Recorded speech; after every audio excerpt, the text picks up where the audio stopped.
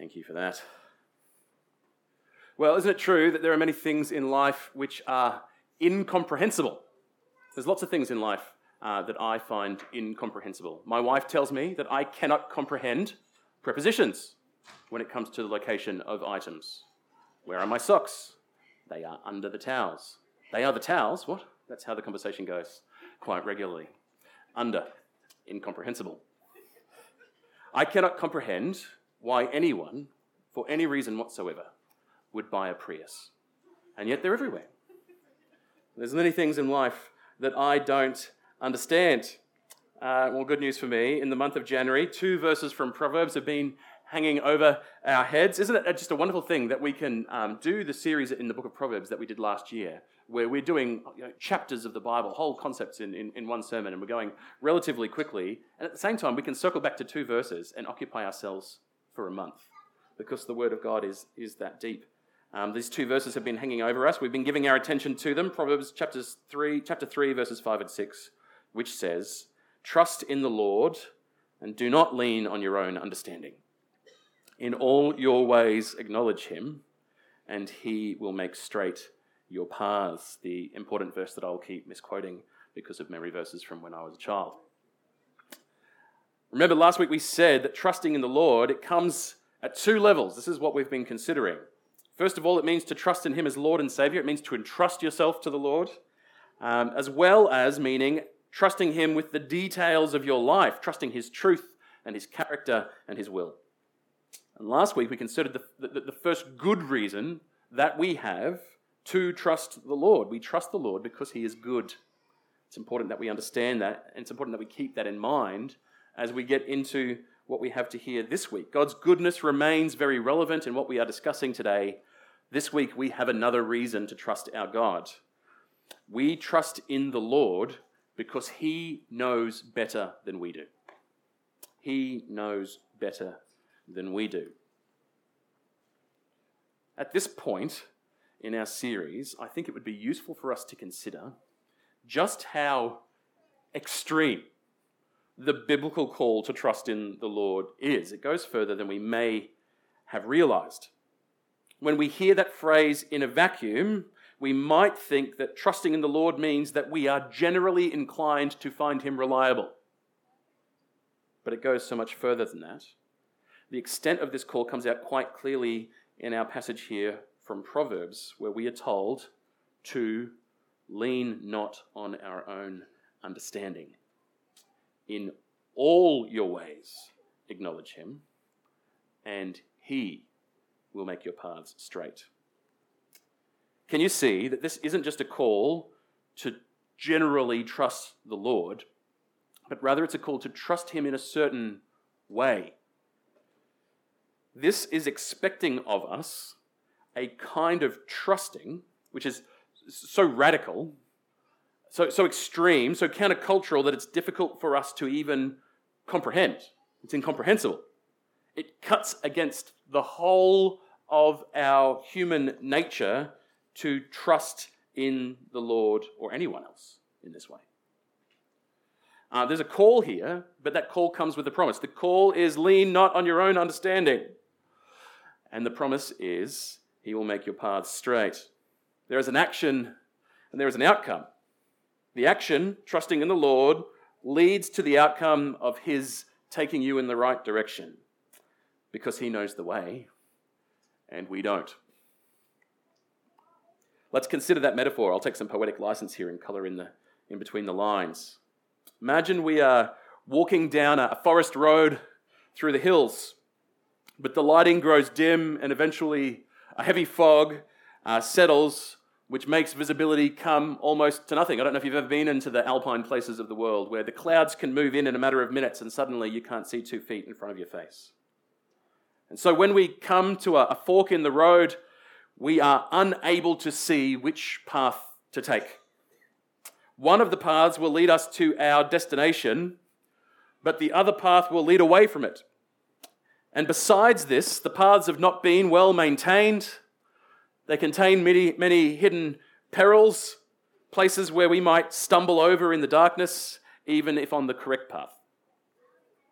Fortunately, with us in the darkness, there are two guides who claim to know the way. We figure that even in the dark, we can grab hold of one of these guides and they can lead us down the right road and away from the pitfalls. One of these guides is named Your Own Understanding. It's a strange name for a man to have. Blame his parents, I suppose. He's saying, follow me, I know the way.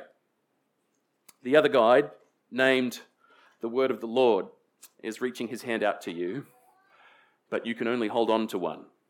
They are leading in different directions.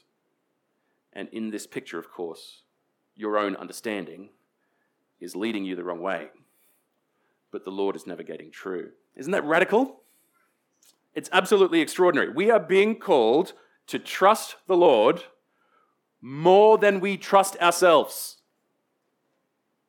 Let that sink in. Doesn't that set off alarm bells inside your head when you hear that? It does me. There is a world-weary skeptic inside of me. He might be the one named My Own Understanding. And he says that anyone who says something like this to me is not to be trusted. Anybody who comes to me and says, you need to not trust your own understanding, rather you need to trust me, I'm being conned. That's the conclusion that my nature immediately comes to. I don't trust anybody like this. Like, just imagine if some governmental figure comes along, introducing some radical new policy, and everything in you is like, well, that doesn't sound good. And then in order to comfort you, they say something like, don't believe your own instincts, trust me more than you trust yourself. As a general rule of thumb, if one of those figures comes along, do not trust that person. That is a tyrant. This is not how we interact with one another. To trust another human in that way, with the exception of small children with their parents, it's just not a healthy dynamic. That's not how human interactions work. And the kids even grow out of it surprisingly quickly, don't they, parents? They begin to question at the age of a month, I think. Can't you hear every angry atheist on the internet rushing to their keyboards after seeing that Bible verse, excited to finally have proof that the Bible really is oppressive and dangerous and you should just chuck out the whole thing and put it in the bin where it belongs? Lean not on your own understanding. It's bonkers. But of course, what I have been dancing around is the fact that this verse is not calling us to submit ourselves to some mere human in this way. No, it's not causing me to submit to any human in this way. All other people have the same problem that I have. We are all subject to the human condition. Another person is just as limited and imperfect and short-sighted as me. Not even in the most significant of human relationships, not even in marriage, are we called to treat each other like that. You don't lean not on your own understanding in marriage. There's a lot of trust there. We definitely influence each other. We give each other complete and unique devotion. This is Christian marriage, but we don't surrender our rationality to one another. You're still responsible for your own thoughts and actions. Only with God Himself are we called to this complete surrender of reason. Isn't that incredible? Implicit trust, even against our own better judgment. Lean not on your own understanding. It's extreme. It's radical. It's not that we don't think or reason as Christians. Do you understand that? It's that we trust God and His Word more than we trust our own thoughts or reason. And certainly more than we trust our own instincts. This is all, of course, drastically countercultural. Okay, in our post-modern, post-truth world, the view is gaining in popularity and influence that ultimate reality, truth, is to be found within. That my lived experience is more important than any kind of external or objective reality. This is the way people are beginning to view the world. Not only are people rejecting the idea that goodness is to be found in restraining many of our natural impulses, in the modern view, what I desire is becoming my identity.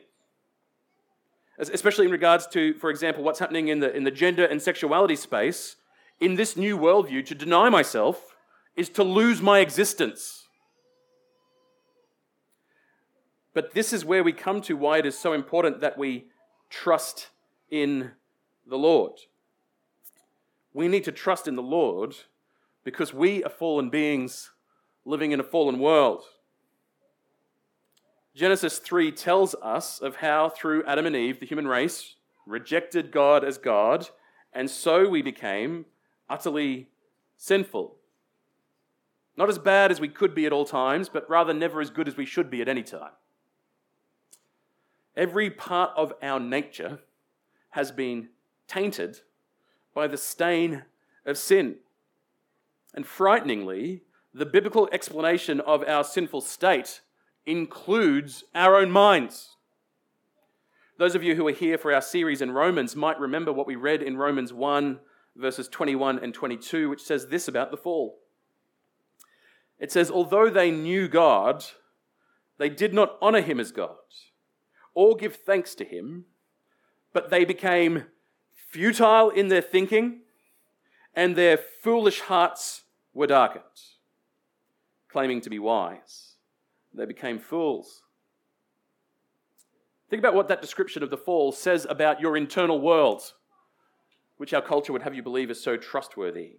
The human race is futile in their thinking, and our foolish hearts have been darkened, and claiming to be wise, we have become fools.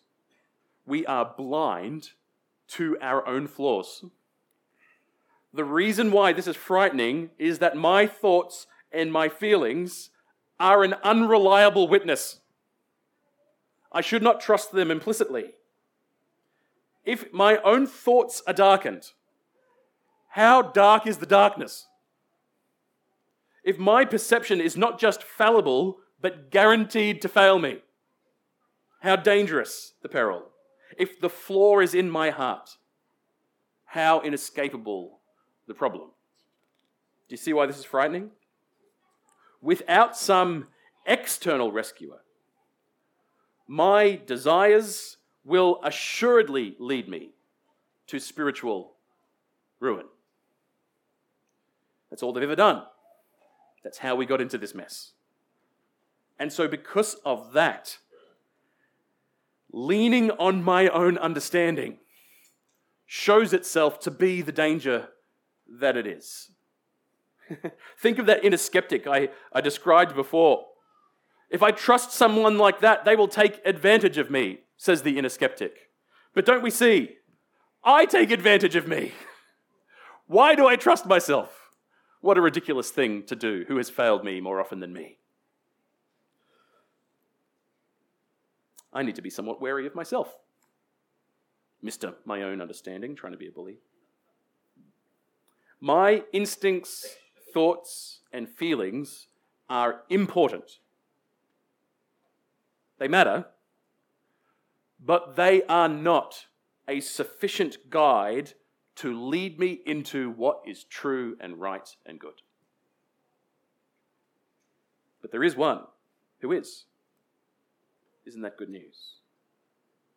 There is one who is good at all times, who knows right from wrong in all things at all times, who sees clearly with purpose and accuracy. There is one who has perfect understanding and insight, and he is light without any darkness. He is judgment without bias or partiality. He is truth without error or compromise. He is love without exhaustion or wavering. There is one who is trustworthy beyond myself. There is one who knows all things, the beginning from the end, grace and truth met together and enfleshed, and from whom and through whom and to whom are all things. There is one who is not stained by this broken world, but who instead came and lived a perfect life as truth embodied, and died not for his own sin, but for ours, and who rose again, having defeated Satan, sin, and death, and who did all of this according to his definite foreknowledge and plan. there is one who we are called to trust in rather than our own understanding, and this kind of person is the only kind of person worthy of that trust.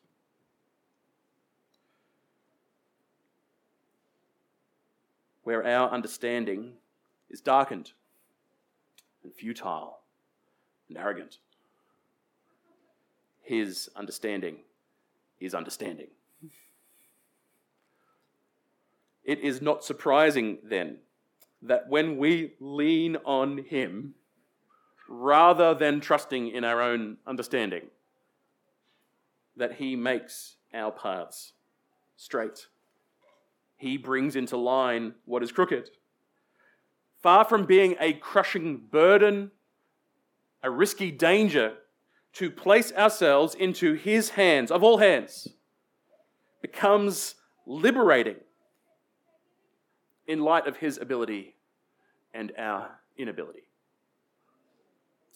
The call comes with a promise. He will make your paths straight. He will be your guide and your navigator. I don't know about you, but I think that is a deep comfort and an assurance found nowhere else.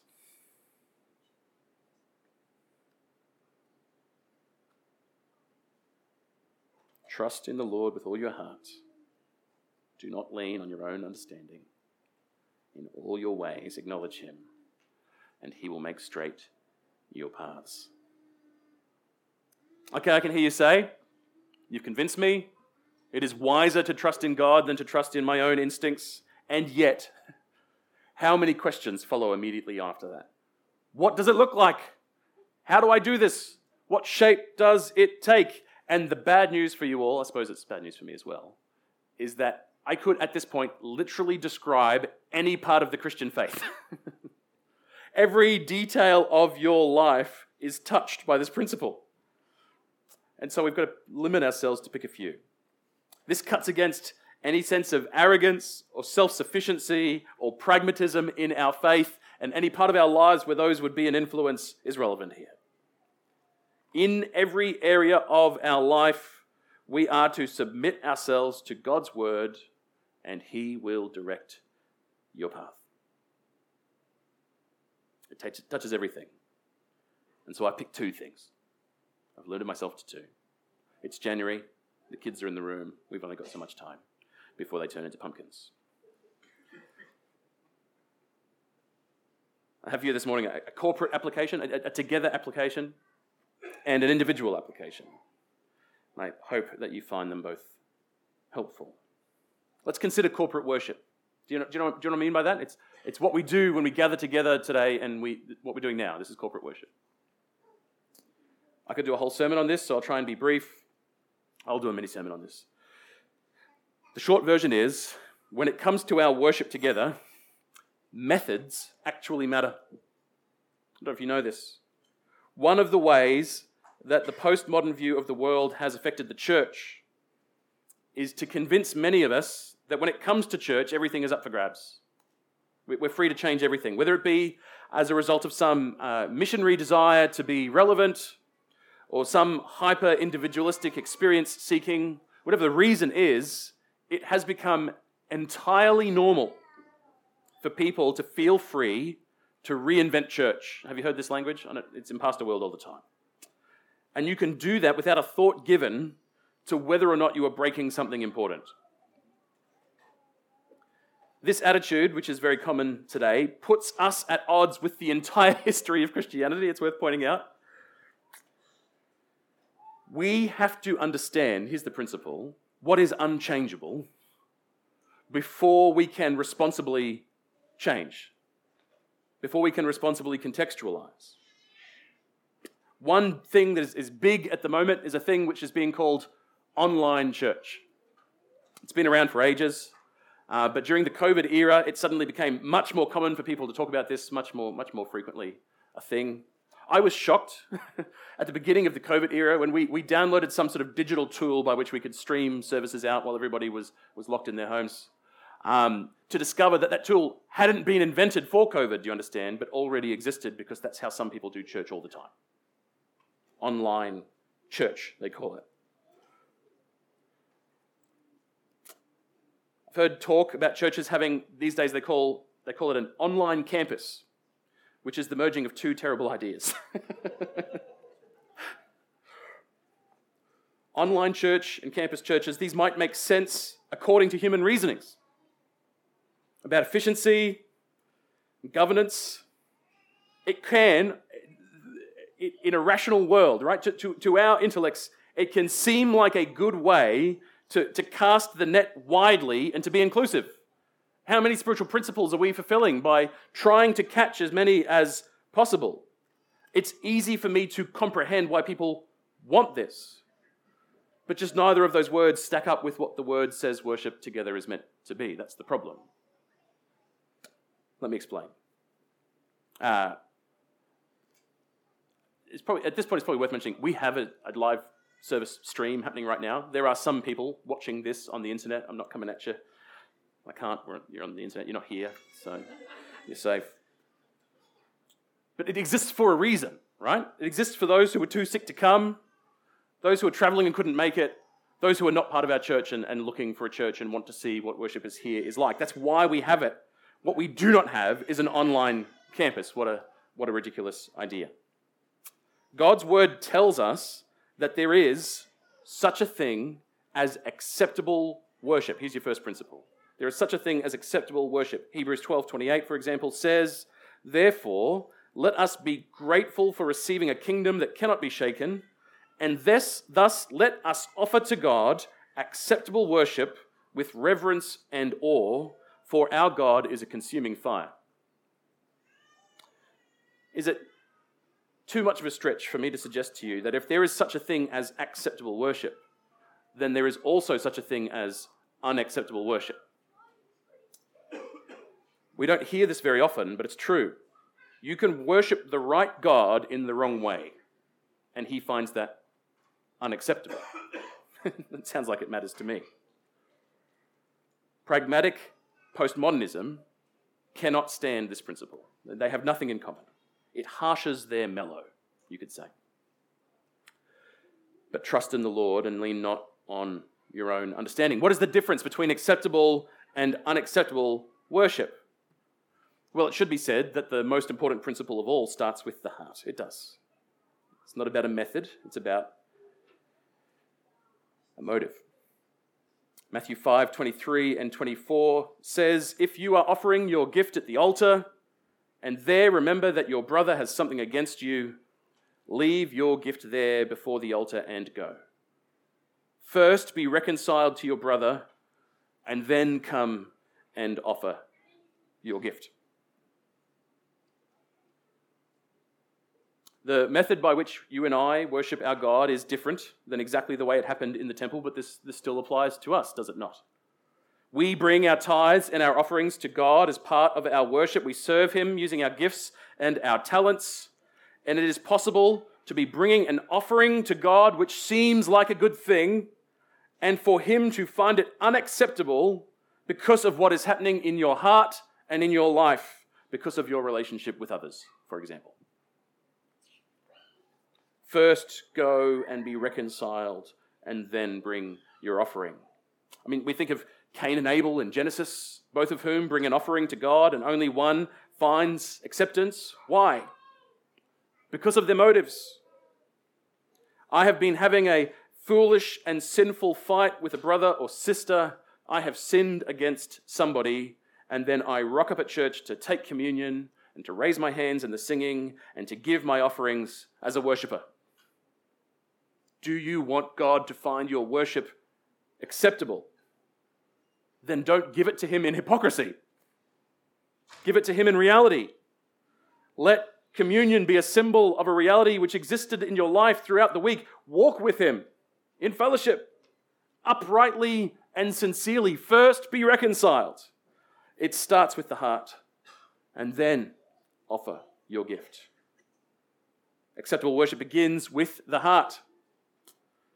But then we see that it also changes our actions.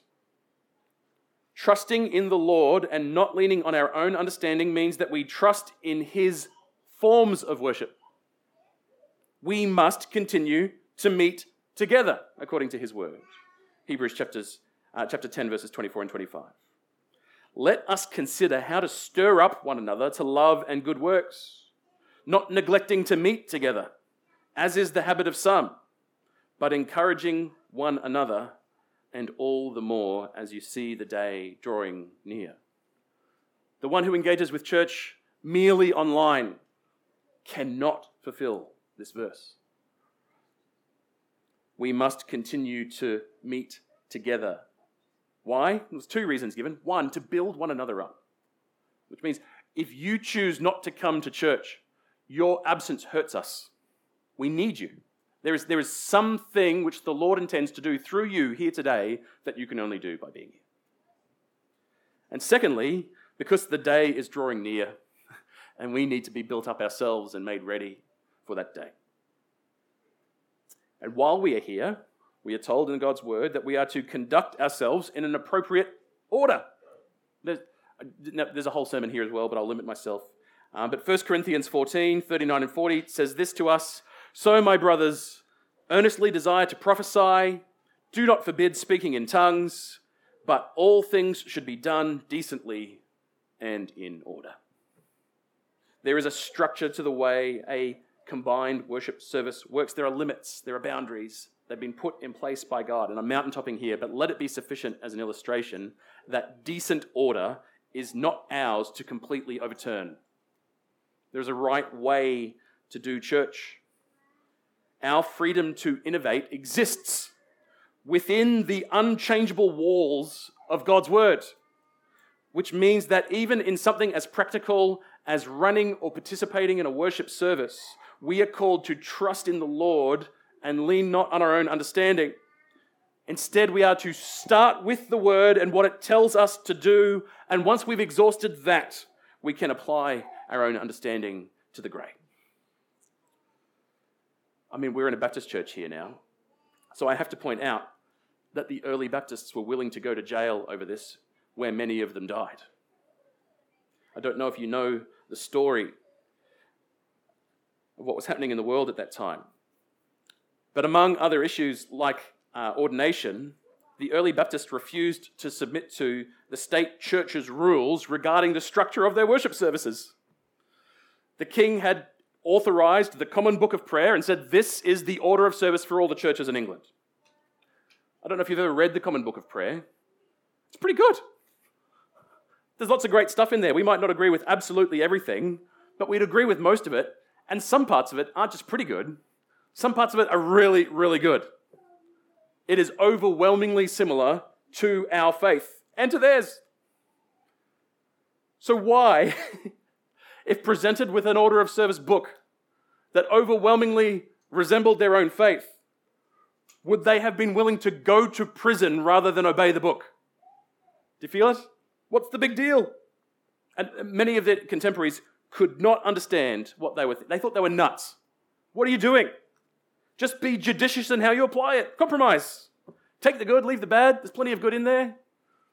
Help us reform from the inside. What's the big deal? The big deal is that it's not the Bible. And they believed in sola scriptura. They trusted in the Lord with all their hearts and leant not on their own understanding. Their belief was that trusting in the Lord meant that they were not to lean on their own or anyone else's understanding. The Bible alone is the guide for acceptable worship. And they refused to submit to any other Pharisaical standard. They held to this view so passionately that they were willing to spend their lives. And because of them, we are free to worship our God according to our conscience. Let us pass that blessing on to the next generation. All right. Trusting in the Lord changes the way we do church. What about our lives as people? Let's talk about self-denial. One of the hardest things about being a Christian is self-denial. We've talked about this before. The modern view is that if I want a thing, then it is a human right. to call me to deny myself in anything, is to limit my expression and to undermine my identity. And that view of the world is ruining a lot of people because my desires are broken. They are not a guide for what is true or good for me. Some of my desires are good. Some of my desires are traitorous and will bring me to harm. Consider these words from Jesus in Luke 9:23. He said to all, "If anyone would come after me, let him deny himself, take up his cross daily, and follow me. For whoever would save his life will lose it.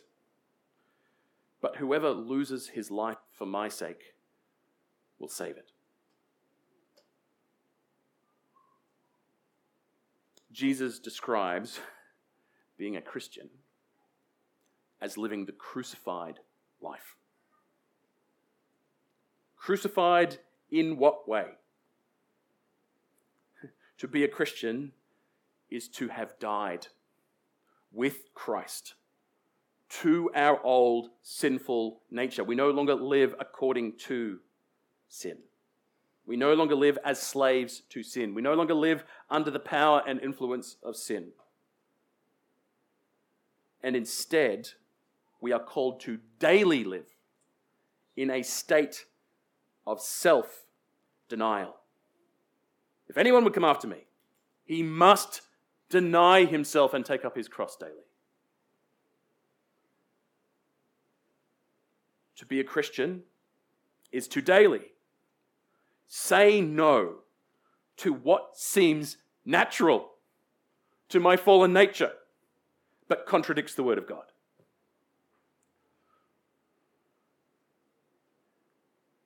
And by grace, which we have received, we are being transformed into a different kind of being who lives a different kind of life. And this bit is crucial, excuse the pun.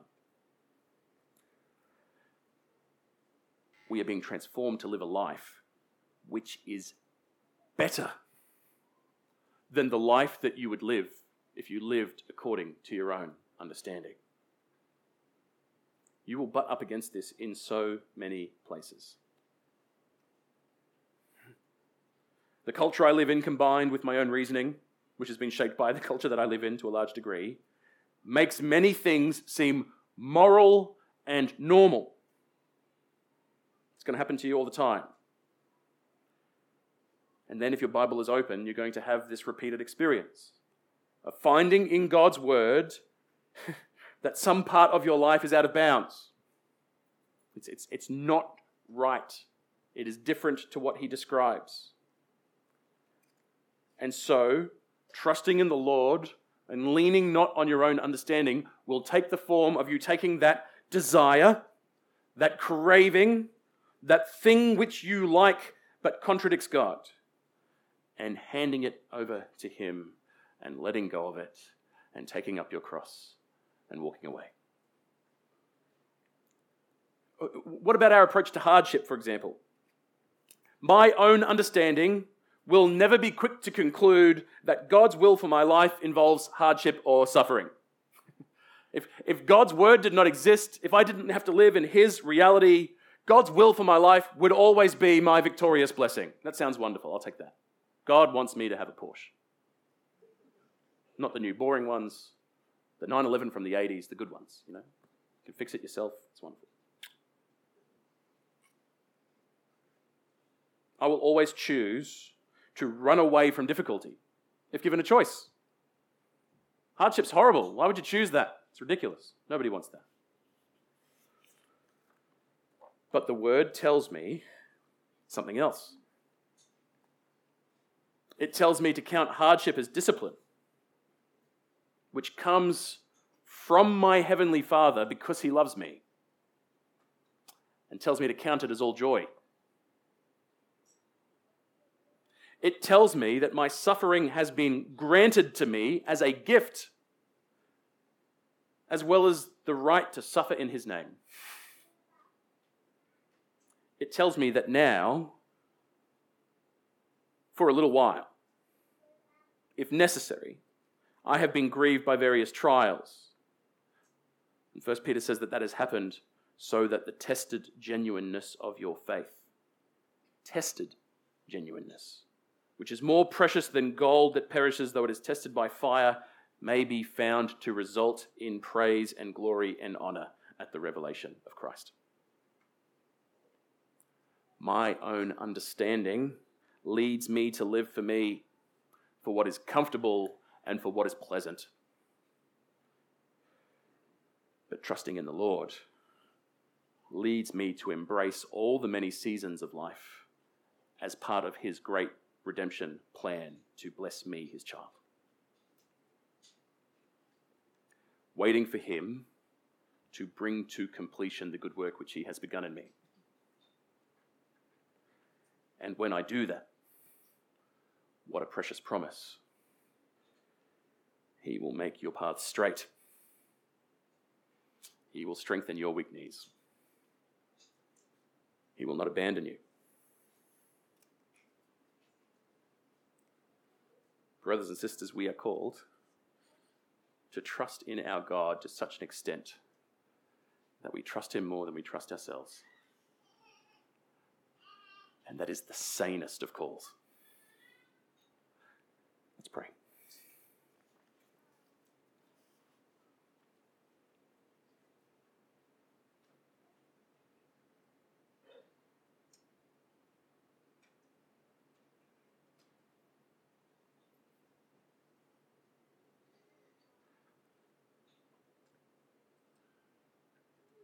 Oh, our Father, this is radical.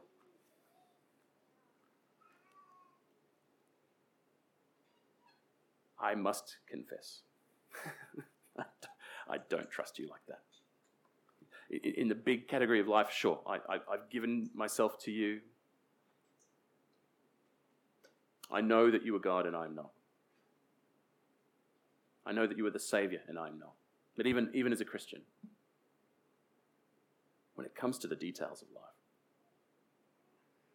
I am very quick to take back what I have handed over.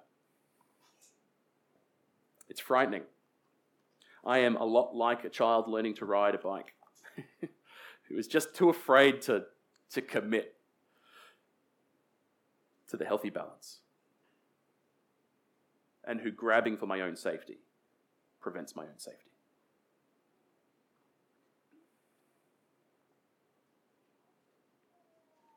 It's hard to trust you, even though we have every good reason to trust you. Lord, the problem is not with you, it is with me.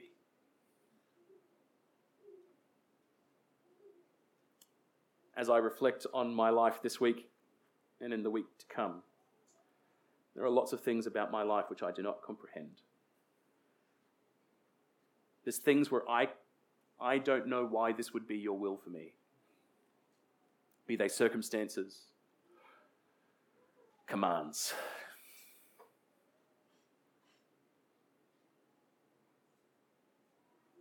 But help me to trust. Help me to believe. Help me to see you clearly for who you are.